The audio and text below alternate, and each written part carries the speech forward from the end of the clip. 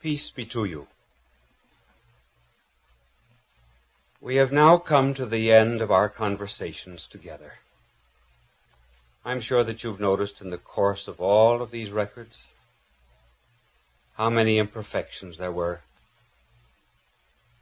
There may have been some words repeated. I possibly may have mispronounced some words. The recordings themselves might have been inadequate. All this is due to the fact that we have not read. We have spoken to you out of our own heart. I'm not satisfied with these recordings as they are, and I am sure that you are not. But I wish you would regard them just as a kind of, maybe a piece of carbon. I was about to say a diamond. Rather as a piece of carbon. And perhaps if the light and fire of your own charity shines through the carbon, well, then they might turn into a diamond. So in conclusion about these, everything that is poor in them is mine. Everything that is good in them is the Lord's.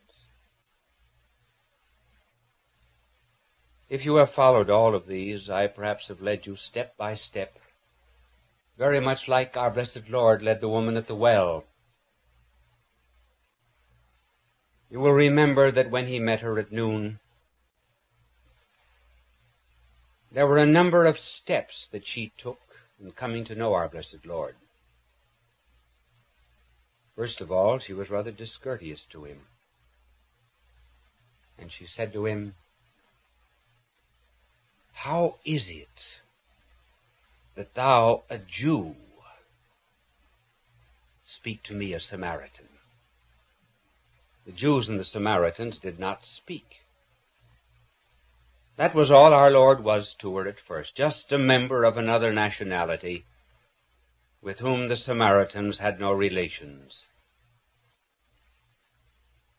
And then as she talked a little longer to him, she perceived that he was a gentleman. For she called him Sir. And then, in a few minutes more, when he began to put his finger onto her soul and to stir it into a kind of uneasiness, and particularly to tell her that she had 5 husbands, and the man with whom she was living was not her husband, then she said that he was a prophet. This was a step further in getting to know him. And then she went a little bit further when she said, "I know that the Messiah is coming." And our blessed Lord said to her, and think of how surprising it must have been to her, when he said, "It is I, the Christ, the Messiah, who speaks to you." Well, she was so excited when she heard that, she left her water pot at the well and ran back into the village. A short time later, she comes out with a number of village people, and then comes the last name. He is called the Savior of the world. So perhaps I may have led you to some understanding of our blessed Lord, namely, first of all, he was just a Jew. Then the great gentleman.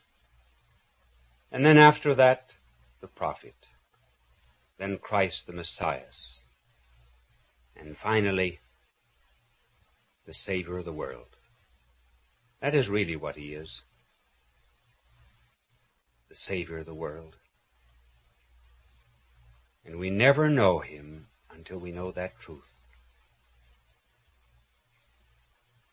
He's Savior because he died on the cross for us.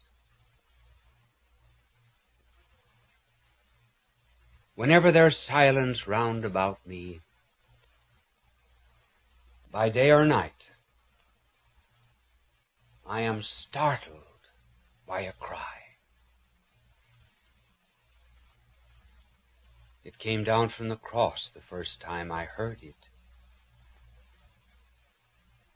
And I went out and searched and found a man in the throes of crucifixion.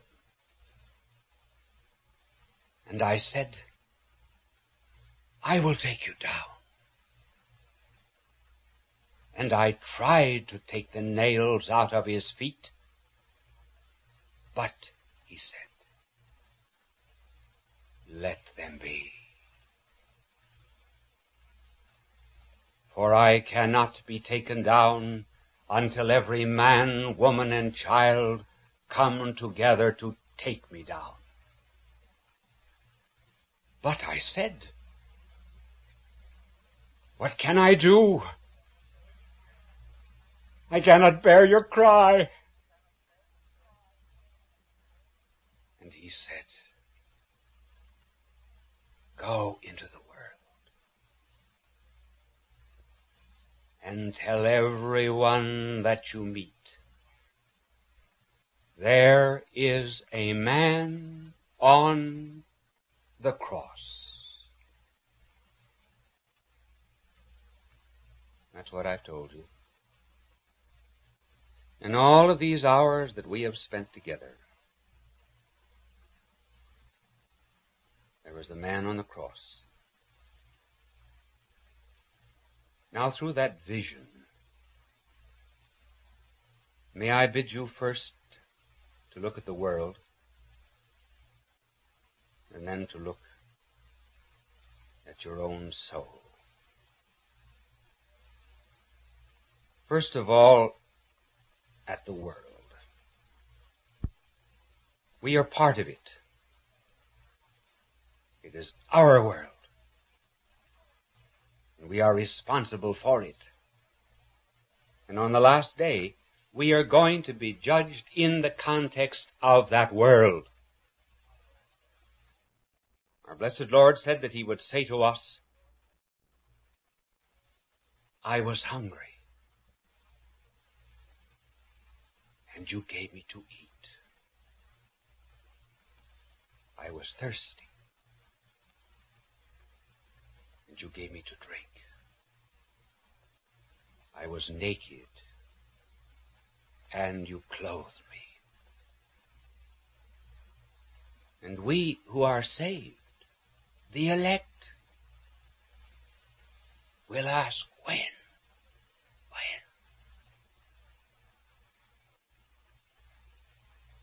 When did we see you hungry and give you to eat, thirsty and give you to drink, and naked did we clothe thee? And he will say, when you did it to the least of these, my brethren, you did it unto me. In other words, there is the Christus incognitus, the unknown Christ in the world, in the poor, in the slums, in the favelas. This is our world. And we cannot know Christ apart from them. I know there are many who are predicting disaster for the world, particularly in this atomic age of ours. Even in the close of the last century, there were some who were dimly envisaging this disaster. One day, two great French scientists, with the name of Claude Bernard and Émile Boutroux, paid a visit to a French publisher whose name was Jean Coeur. And these scientists said to Jean Coeur, We have just begun to lisp the alphabet of destruction. And in the next century, we will have completed the alphabet. And Jean Cour said, and when that day comes, I think that God will come down from heaven like a night watchman rattling his keys. And he will say, gentlemen, it's closing time. And we will have to start all over again.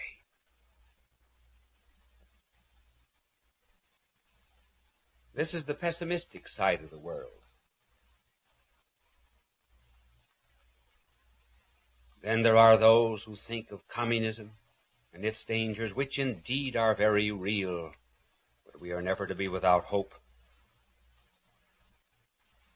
Remember that great Russian novelist and writer of the 19th century, who was a kind of a prophet. He saw communism coming in Russia long before it ever existed, long before anyone ever thought of it. But he also saw it ending in Russia too. He foresaw a day when the devils would come into Russia and possess it, body and soul. And then he calls for the gospel. And he picks up that particular passage in the gospel where our blessed Lord drives the devil out of a young man into the swine. And they are drowned in the sea. Dostoevsky says, that's my Russia, my beloved Russia. It will one day be filled with devils, but the devils will be driven out of Russia, and they will be pushed back and back and back into the sea. And there they will be drowned. And Russia will sit at the feet of Christ and learn his gospel. Yes, there's hope.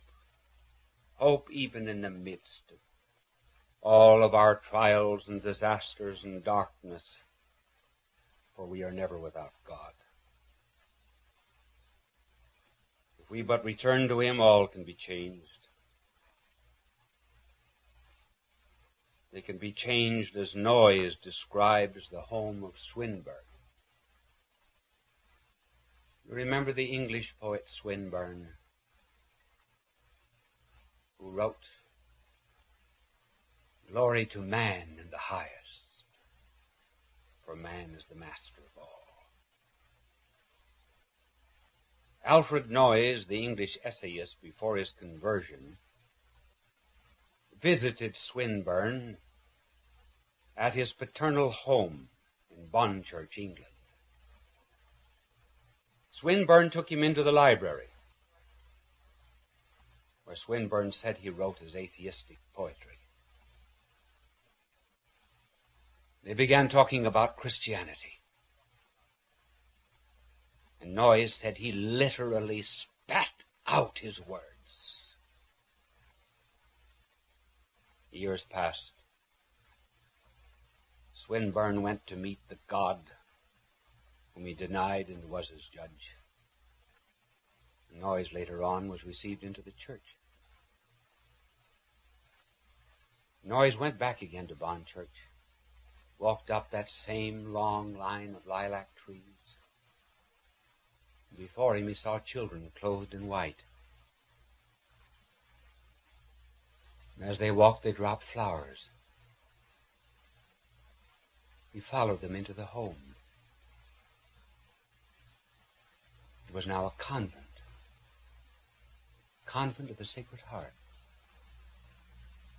The day was the feast of Corpus Christi, the feast of the body of Christ. The noise goes into the chapel. The chapel was the old library. And at the moment of benediction, when Noyes raised his eyes to look at our Lord in the Blessed Sacrament, his eyes also fell upon that great window which he had seen at his first visit. And immediately above the monstrance, on that window, were the initials of the paternal Swinburne, unchanged, I.H.S., which is the Hebrew name for Jesus.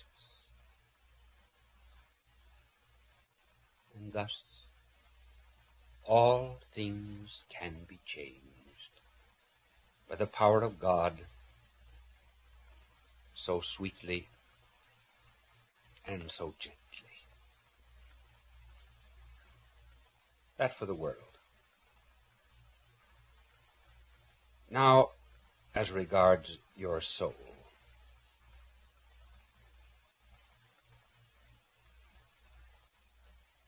May I speak of some intimacies of love?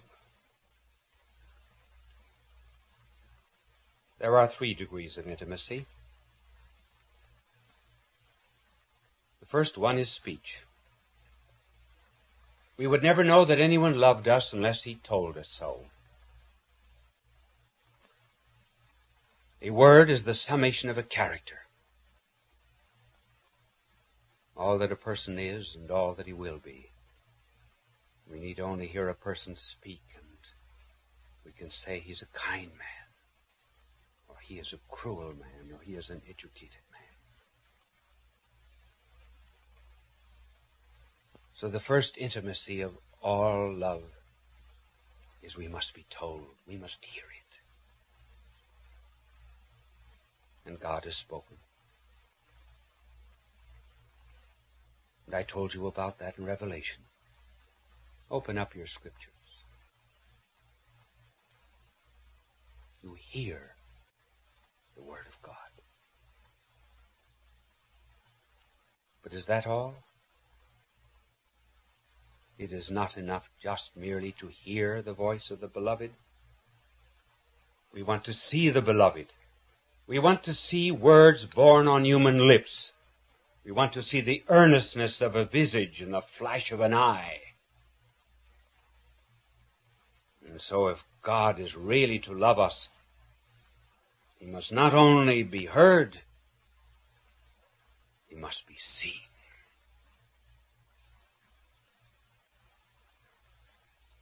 And one day, an angel came out from the great white throne of light and came to a humble virgin kneeling in prayer and said, "Hail, full of grace." These were not words. They were the Word. And the Word became flesh and dwelt amongst us. And so God was seen in the form of man. And you see him too with the eyes of faith. You will see him in the Blessed Sacrament with the eyes of faith. You will see him in his church, the continuation of his incarnation. You will see him also in the poor. But that's not all. Oh yes, I might say that the speech and the vision of God is very much like the relationship between radio and television. The Old Testament is radio. We hear the voice of God but do not see him. And the New Testament is television, where we not only hear but see God. But is there not yet another intimacy of love, more sacred and profound still? There is one so delicate that the greatest insult any one can show us who knows us not is to make use of it. And that is the intimacy of touch. And so, if our blessed Lord is to exhaust all of the intimacies of love, he must touch and be touched. He was touched by Thomas, by the Syro-Phoenician woman, and he touched the lepers and the sick. And as for you, if the gift of faith comes to you, you will have this gift of touch, which is reserved only for the intimates. The ecstasy of Holy Communion. For just as in marriage the peak of love is the unity of two in one flesh, so in the Eucharist, the peak of love is the unity of two in one Spirit. And it is my fervent prayer to God that there may come to each and every one of you who listen to me this third and most beautiful of all intimacies.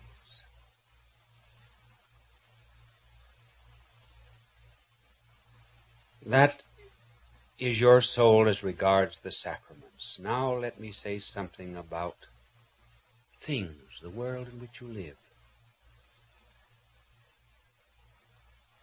Every single action of yours, your daily work, it makes no difference what you do. Sweeping the street, teaching classes. Everything can be made a prayer. Every action is a kind of a blank check. A blank check that has value only if the name of our Lord is signed to it. That is why St. Paul said, whether you eat or drink or whatever you do, do it in the name of Christ. And so, the tiny little actions of your daily life, as a mother, as a father, as a workman, as a teacher, as a nurse, as a secretary, all of these can be divinized, sacramentalized, provided you bring to them the divine intention. This is prayer, prayer of action. Down in the gutter of a city street was a drop of water, soiled, dirty, and stagnant. And way up in the heavens a gentle sunbeam saw it, leaped from out the azure sky down to the drop, kissed it, thrilled it through and through with new strange lives and hopes, and lifted it up higher and higher and higher, beyond the clouds, and one day left it as a flake of immaculate snow on a mountain top. And so your humdrum, routine, workaday world can be transmuted and changed, just on condition that you do it all for the name of Christ. It is not important what you do in this world, it is how you do it. Shakespeare said, all the world's a stage. And why should he who plays the part of a king glory in his tinsel crown and tin sword and think that he's better than the one who plays the role of a peasant? When the curtain goes down, they're just actors. And when the curtain of our life goes down, we will not be asked what role we played. We will only be asked how well we played the role that was assigned to us. So it will not be hard to save your soul. But let me tell you this.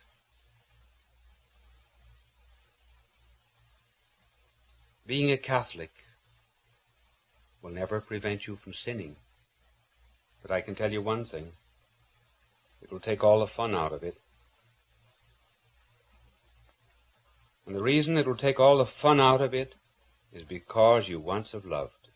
You know what love is, like no one else. And that is why sin in the Scriptures is always called adultery. Because it's a false love. Oh yes, I know you will find people who will cut corners and who will play loose and cheat, commit adultery, avoid paying their taxes, ruin their neighbor's reputation and the like, and they apparently do not seem to have any bumps on their conscience. But they have no peace. No peace. So that if we are really to love, we do have to have a cross. This is the cross of Christ. We cannot escape it. We try to. I slipped his fingers. I escaped his feet. I ran and hid, for him I feared to meet. One day I passed him fettered on a tree. He turned his head and looked and beckoned me. Neither by speed nor speech could he prevail. Each hand and foot was pinioned by a nail. He could not run nor clasp me if he tried, but with his eyes he bade me reach his side. For pity's sake, said I, I'll set you free. Nay, take this cross and follow me. This yoke is easy, this burden light, not hard nor grievous if you wear it tight. And so did I follow him who could not move, an uncaught captive in the hands of love. Our time is up. I must take leave of you now. I have enjoyed being with you. I hope you have profited. Perhaps our hearts have grown a bit together. They do in long conversations. But may I remind you that your heart and my heart are not perfect in shape and contour like a Valentine heart. There is a small piece missing out of the side of every human heart. And that may be to symbolize a piece that was torn out of the universal heart of humanity on the cross. But I think the real meaning is that when God made your heart,